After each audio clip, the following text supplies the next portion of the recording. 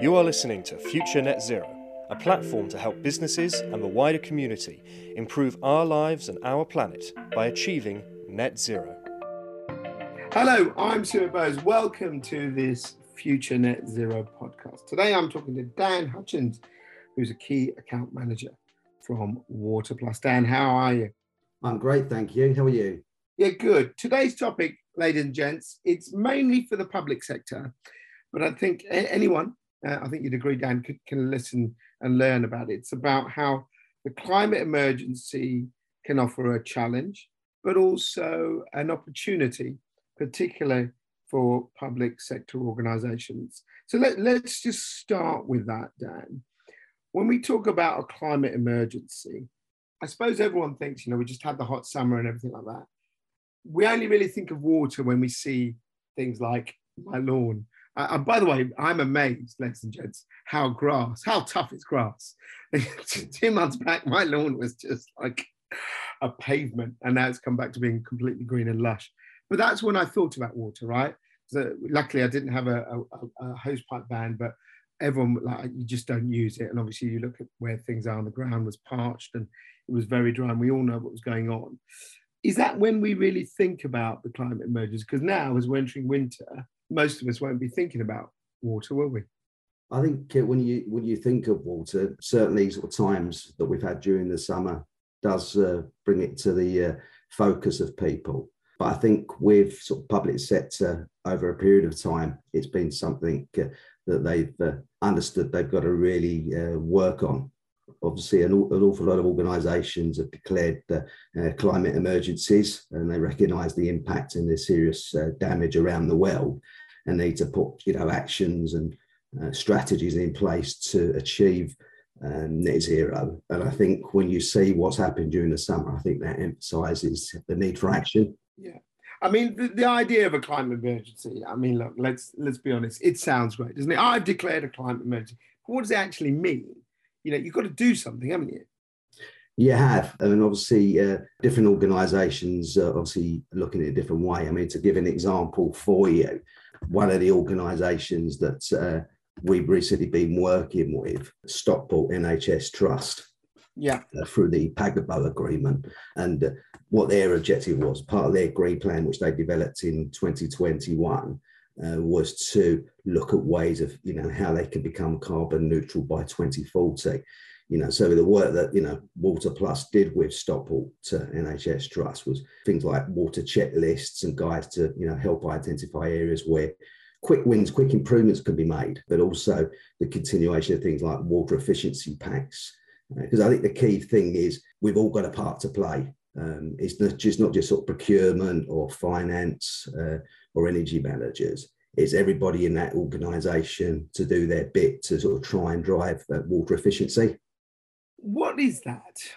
The idea of water efficiency, the way I see it, and you can correct me, Dan, is I see it as passive and active, right? So a passive one is I go and where I've gone, they've fitted all the taps. So they only do a little bit of water if I touch them and things like that. So I don't have to think as a user.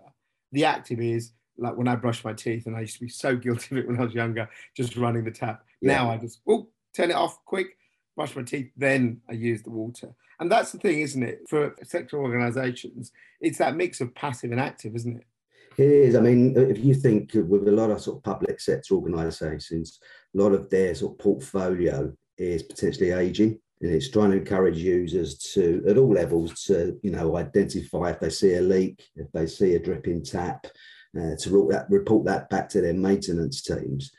So obviously if they do that, then the leak can be identified and repaired quickly and potentially save money for that organisation. But it's an ongoing process to be able to sort of do that. And with Water Plus, as I say, we sort of carry out with work with our customers. Obviously we deal with councils, schools, NHS trusts, emergency services, where we sort of work with them to get them to understand their water consumption, understand their changing portfolios. If you think throughout the sort of period of COVID, a lot of organisations' working patterns have potentially changed, but at the same time, they still have a portfolio of builders that they need to understand. A lot of organisations are reviewing their portfolio, so it's very important to understand what structures you've got within your organisation to ensure that you're doing all you can to make certain that you're reducing the potential of leaks and reducing your water consumption. We'll talk about frameworks in a moment, but just following on that last point, I think obviously it's important for every business, but with a public sector organisation, it's our money, right? Obviously. So there's something slightly more involved. Do you think there's more of an onus on public sector organisations to inform, to get the staff buy-in? Do you know what I mean? To get that behavioural change that psychologists talk about, making sure people are now thinking much more. I think people do think about lighting. I don't know if people think about water the same way. Yeah, I mean, if you think with a lot of public sector organisations, they're multi-site businesses, if you like. So yeah, from that point, it's really important. It is driven down in a number of different ways. So yes, it can be driven down through procurement, through energy teams, through sustainability teams, but also working with Water Plus. I mean, we sort of carry out sort of seasonal campaigns where we supply information and checklists, if you like, to encourage all users of water to look at things that is going to impact that organisation. So essentially, save water, save money for an organisation. But it's, again, driving out that message that everybody's responsible for sort of looking in terms of and reporting if they see, whether it be a dripping tap, looking out for leaks. Or seeing your mate, constantly leaving the tap running, that sort of stuff, eh? Yeah, even down to number of times you put the kettle on to boil I know. a cup of tea. I mean, every time you sort of use hot water, then obviously that's a knock-on effect in terms of your energy cost. It's about encouraging users, one, in terms of their water consumption, but reporting it back. But also off the back of that the people within the organisation, understand some of the other responsibilities. So, for instance, ensuring, that you're getting regular servicing and maintenance of your toilets, of your urinals, of your taps, taking sort of regular meter readings so you can keep on top in terms of your water consumption, and working, for instance, with your energy team to, ensure that, your organisation is being as efficient as it possibly can, because it all makes a difference. Let's talk specifically about frameworks. First of all, what is a framework? Can you explain it? Yeah, I mean, basically, where a public sector organisation has to, advertise their water procurement, and certainly if spend is over £25,000 a year, then they'll need to. They can then manage a tender process, meeting the compliance regulations requirements under the sort of public contract regulations of 2015. So they can do that, but they can then look at existing frameworks. And for most organisations in public sector, that's probably the easier and less time-consuming way to sort of go about things, because obviously it meets the different legal requirements. Frameworks obviously go through a process, and then, for instance, with water, where there are a number of different frameworks that Water Plus run, including sort of a Pagabo framework, which is a utility framework, including water. But they can create significant savings for organisations when it comes to, their water procurement. So obviously they can look at the water and the waste for savings, as opposed to if they weren't contracted.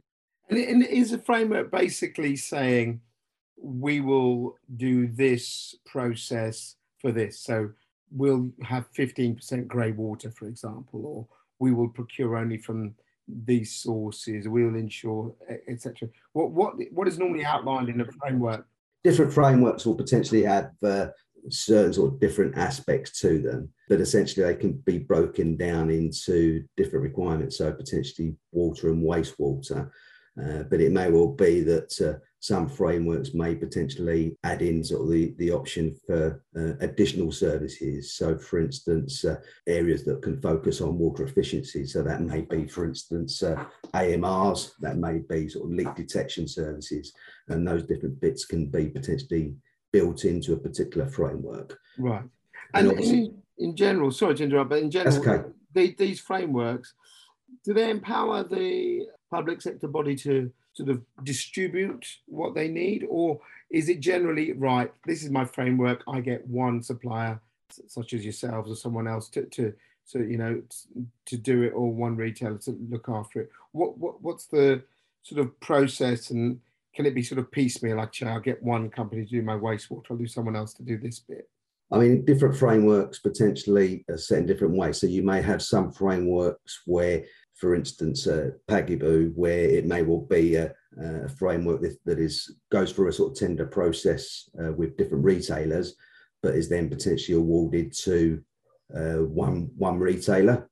Yeah. They have other frameworks where it then gives a choice. So again, it would have gone through a tender process, but there will be a number of water retailers that are then included on that framework, and it then would be a case of potentially going down what would be called a mini tender route, where individual retailers would be asked to provide their tender submission for different public sector organisations, and the framework body to evaluate on a scoring mechanism to determine the winning retailer, if you like, to be awarded for that particular public sector. And it depends, I suppose, on an organisation in terms of which route potentially they want to go down. But again, on that's something where Water Plus as a retailer work with our customers to make them aware in terms of what different options are available in the market, and other retailers would do exactly the same. Of course. From that point, when you're dealing with energy managers, sustainability managers, they would then work in conjunction with their procurement teams to determine, the route to market that they feel is appropriate for them. Where does water sit? Because this is the thing that I think is quite difficult for most people, even I include myself. I kind of see water as water, right?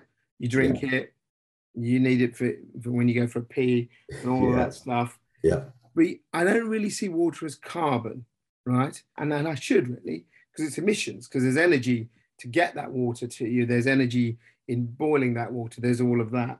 Is it right that water sits for an organisation, particularly public sector ones, it's sort of as a scope 3 emission? Is that right? Yeah, I think, as you said sort of previously, scope 3. I mean, if you think with water, and we've touched on it before, if you then take into account, say, for instance, the cost of gas, the cost of water could now be over sort of 4 times more than the cost of cold water, so when you look at it like that, then it's important to have like water efficient taps, shower heads, other measures, etc., that can help all of that, help reduce flow rates, so water use can come down.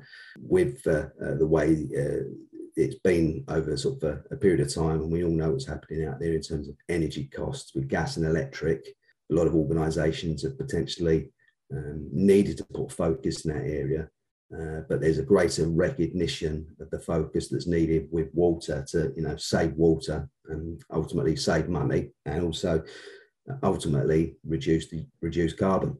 Yeah, carbon. Water is part of it, isn't it? Yeah. That link between water and carbon, how aware are public sector organisations when you talk to people? Do you think that's not, is that clear by now or not?